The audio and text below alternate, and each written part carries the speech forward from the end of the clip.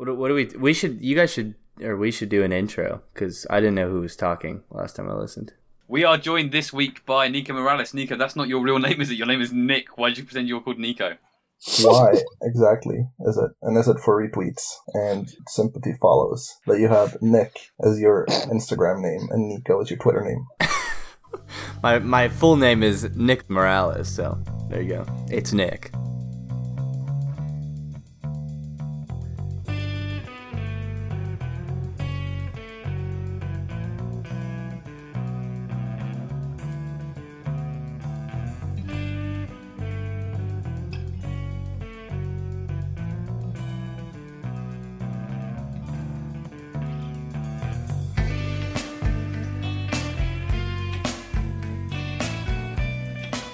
Talk about Delph at left back, and is it something you think will translate to other midfielders like Zinchenko, who played it yesterday? Well, I really like how the inverted fullback is working in this current Pep Guardiola sort of Manchester City team. Obviously, he's used inverted fullbacks before in different ways to get the best out of other players and put other players in really good positions. What I liked seeing sort of midweek with Zinchenko is that obviously he put him sort of at left back, and Zinchenko at his previous club had sort of played as an attacking player, which was, it's sort of a weird thing to see him at left back, but that's the cool thing about the positioning in Guardiola's side, is that it's not really a traditional position, and they're not going to be doing the same things as a normal left back does, because basically the three players on each side of the formation, the fullback, the central midfielder, and the forward, sort of interchange positions in like sort of a triangle type of formation on the side of the opposition's defensive formation, and they position themselves, I guess, directly between the two banks of however many players they have, and change positions. I think it opens up a lot of space for those players to run into the final third, because through their movement and off-ball movement and passing, one of them will end up with space into there. And I think it's a really good position for him, because it can give him time and space in the final third to make some decisions. He didn't take full advantage of that yesterday, but I think moving forward, using both him and Delph sort of rotationally, since Mendy is out basically for the entire year, is something that I'm going to be looking forward to. And I think is probably good for his development at this stage to get as many positions as he can under his belt. Any theories as to why Delph didn't play left back last year when it was probably more desperate than it is now? Because I think the goal of the formation was completely separate than it was this year. I think last season he was sort of trying to commit to the idea of taking the athleticism out of the formation, if that makes sense, any sense at all. Because the transition of the like offensive formation and them like supplanting themselves in the opposition's final third, or I guess defensive half, the transitional point was the midfield, and it wasn't the fullback. This year it's the fullback, and I think the reason that he wanted to stick to that was because he didn't want to change system halfway through the year. He wanted to see how far he could make that idea go in some sense. But this season, obviously, since so much of the formation is dependent on the mobility of the fullbacks, I think he'll take a replacement where he can take a replacement. Whereas last year, pretty much what saved our season and allowed us to finish, third was Yaya Toure and his ability to transition the formation and keep possession so well. Dropping between the center backs and then transitioning to midfield. So I think that's kind of why he wasn't used as a fullback really. How much of City's improved performances, or at least results this season, would you put down to the counter press? I mean, it's obviously way more organized, and I think one of the things that I've been talking about more recently with different football people is like maximizing the space between not maximizing the space between the lines, but maximizing the efficiency of space between the lines to increase the efficiency of a counter press or a pressing action. And I think, like everything with Manchester City, since they have more mobile fullbacks, those spaces and those triangles and the distances covered by those players are just easier because they can hold a way higher line. It can be more dynamic and it can be a little bit more fluid, which eases the pressure on the players that are pressing, and it's the front line and it's the midfield line. And it was actually interesting listening to another statistical podcast talking about how, Liverpool's press has obviously changed a bunch. And I think that's like one of the major differences, because obviously City's enjoying a lot of success with their pressing actions right now between Liverpool and Manchester City, is that, all of the players are pressing really well, because of this mobility and the change in the system, whereas Liverpool have kind of gone backwards and their forward line isn't as good as pressing or as good at pressing anymore. I think partially because of the spaces, but also because of some specific tactical instruction, and just, the issues that Liverpool are facing are kind of down to putting way too much effort on, or putting way too much pressure on the midfielders, and that's kind of what City did last year to some extent. There has been a lot of talk about the demise of Liverpool's press this season, and a lot of it backed up by statistics. I don't really feel that, I haven't been happy with any of the statistics used to measure pressing, and I'm not convinced by sort of the understanding of what pressing is, how it works, and the different versions of it within the analytics community. I wonder if anyone else echoes those thoughts. We've talked about this previously, but there's still a lot of people that are like either into the analytics world, the stats world, and then the other half of the people that are like into the tactics part of the game, and then there's very few people that are like in the middle and that are able to understand both things and to make the connection. And if you don't have that, that's what ends up happening. I agree with you there. Right. What stats are they using though? Because I saw someone use number of possessions broken up before the opposition made 3 passes, and I guess because some teams have, I'd say Liverpool and probably many teams have like this intense initial press, and then if that, you'd say, fails, if the other team plays out of it, then they drop in, and they rely on other pressing triggers and other pressing traps. Yeah. So say those possessions last longer than they do for someone else, because then those numbers are going to be skewed. But I don't think there is a perfect metric to or anything close to it. For a start, we're talking about different things, and there's quite a variation between what different teams are trying to do when they're chasing around after the ball out of possession. Exactly, because you're like, I guess you're saying pressing is one thing. Yeah, and it's a bit like saying defending is one thing and having a defending metric.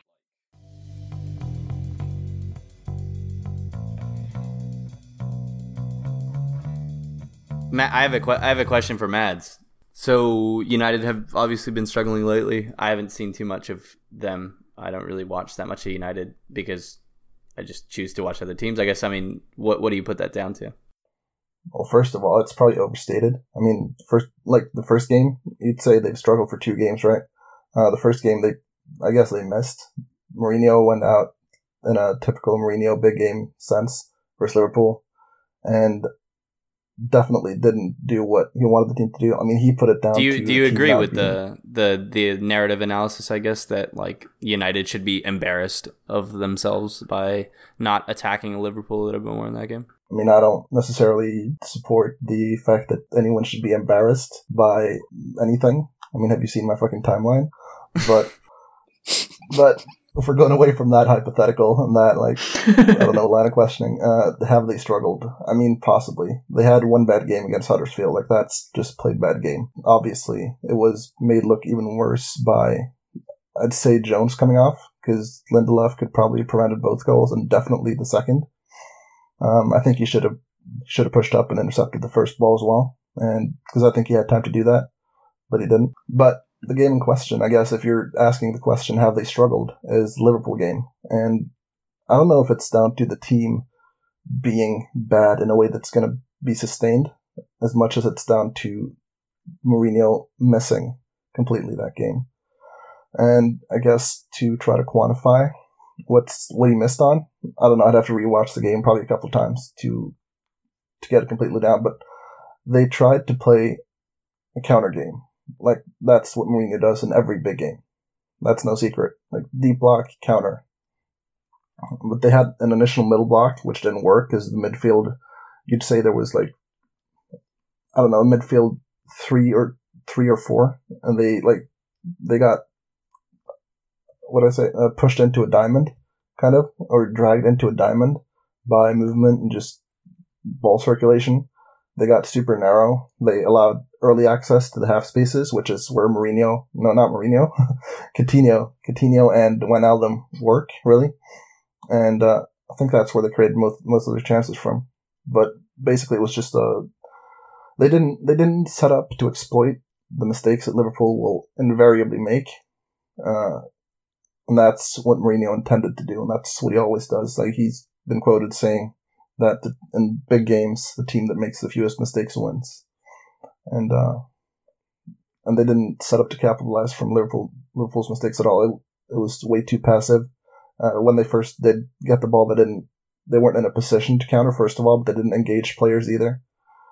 They tried to change it a bit in the first half. In the second half, going a bit less direct, trying to engage more players, but just turned into Mkhitaryan losing the ball during transitions or Lukaku being isolated and getting the ball with Matip or Lovren just easily being able to clear it away or mostly even retain possession. So I think it's way too early to say that they've struggled or say that they are struggling like currently.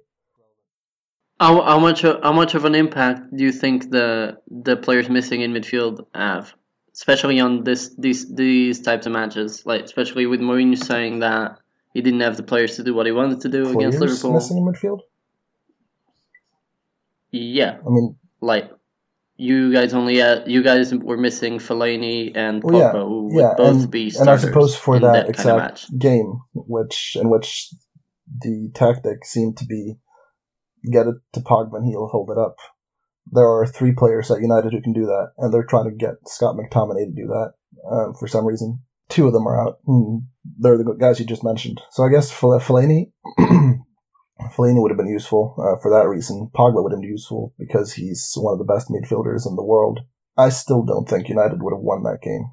I mean, looking at everything like just eye test or XG or, I don't know, fucking common logic, United should have lost that game. I was just going to say that, like, I just noticed that their next 2 matches are against Tottenham and then away at Chelsea. Yeah, but Chelsea suck. Yeah, Chelsea suck, but Mourinho's going to use the deep block strategy against both. Matt, they're 5 points away. How much of Mourinho's strategy is dependent on manipulating game state as opposed to tactical things in big games? All of it? Actually, I mean, in big games, sure. I wouldn't necessarily say that because I was going to talk about Chelsea and how they approached Chelsea 2 times actually last year, because they did the same in the Cup a couple of weeks before the game where they won. How do they approach Tottenham in this form? Oh, they're definitely going to deep block the fuck out of Tottenham, but so it's just going to be two teams receded into their own half, saying you touch the ball first. No, I think Spurs will come out to play that one because they'll have to. I mean, Matt's probably better qualified, but he can just nod if he agrees. Tottenham, I don't necessarily know if it's the size of the team. I don't think it's going to be in United's case. It's more whether the team presses aggressively and well. And United don't really press the first line. They're a middle block predominantly, and even lower in certain games.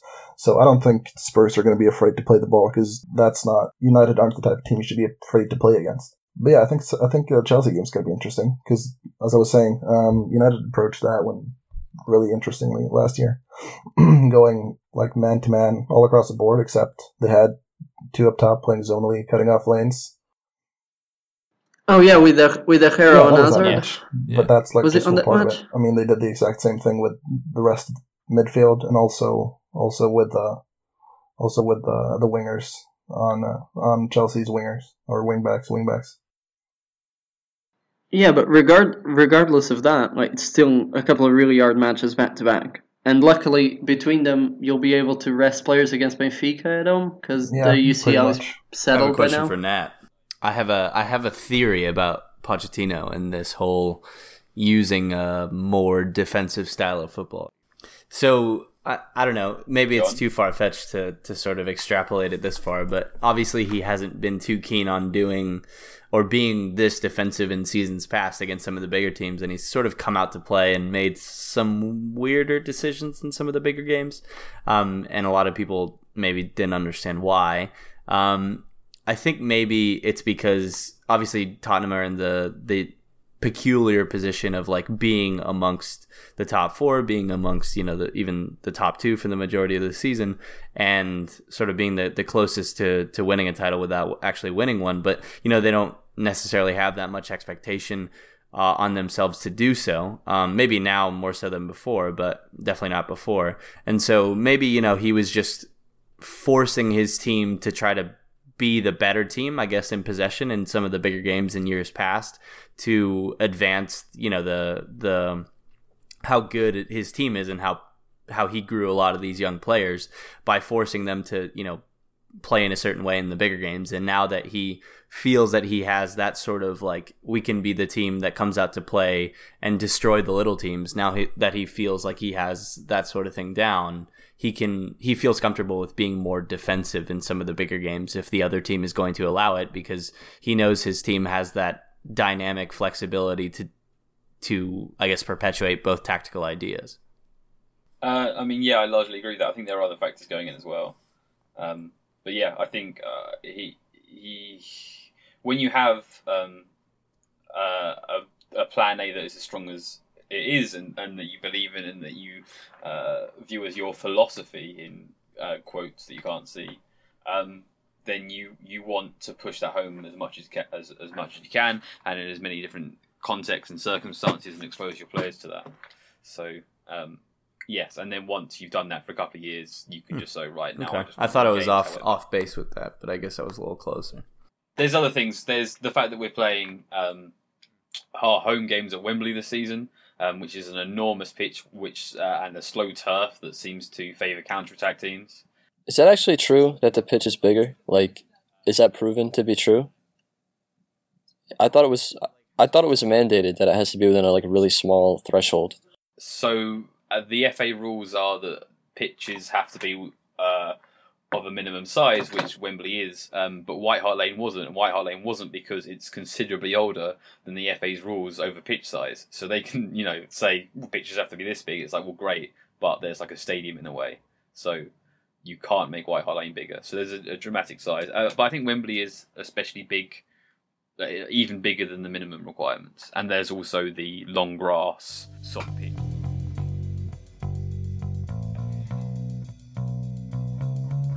My argument is, what I say is, there's no difference from La Liga to the Premier League as far as, stylistic difference. One manager in one league. Oh, I very much disagree. All right, no. Not even prepared to have this conversation. This is not a topic. Well, either way. That's insane. It's Tyler's brand. No, he's just wrong, man. All the players are foreign, all the managers are foreign. No, I definitely agree with that, but I think, as Guardiola and other coaches have spoken about when they got to the Premier League, yeah, I think it's not as overly stated as some people make it out to be, the nuanced difference between leagues. But at the same time, many coaches have spoken about, the culture of football, regardless of where the coach is from, does eventually influence the style of play that the team has, regardless of the coach. And it has continued to influence the Premier League and many other leagues. So I think I got two arguments for that. One, how many English coaches are there left in the Premier League out of the 20? No, it's an honest question. How many are there? Yeah, but that's exactly what I said. That's exactly what I said, is that it doesn't matter if the coaches are English or not. Yeah, you're right. The majority of the coaches in the Premier League that are actually making a difference and doing cool things, and regardless, the majority of the coaches in the Premier League are not from the Premier League, but the style of football that the sort of the fans demand, and the way that the leagues is sort of played because of how managers have been known to succeed, and the ones that have stayed in it and continue to perpetuate that style, is still influenced by the footballing culture of England, in the same way that Serie A influences the specific footballing culture of that league, and La Liga has its own footballing culture. All of these things mandated by the football culture. No, I get the nuance. Honestly, it's just I hate reading the tweets that are oh, this player is physical, he'd do great in the Premier League. It's come on. That is honestly the worst fucking of course. shit to read. No. But that's just bad analysis. No, hold up. The second thing I want to say is, because people always respond to me with when I say something that a manager has disputed before, they're oh, but a manager said it, so you have no credibility against the manager.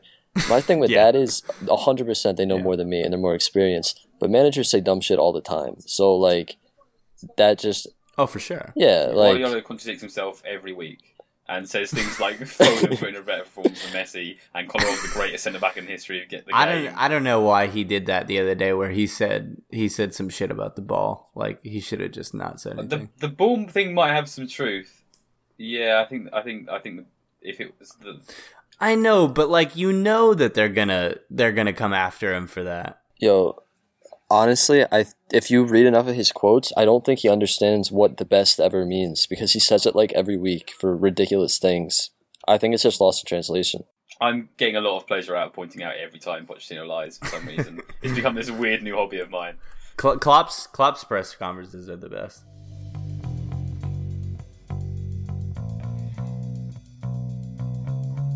How can you say it's not fast food? What is the criteria for fast food? Because it doesn't have a drive-through. That's if it not has the a conditions drive-through. of fast food, you fucking idiot. That's how it works. No, it's not.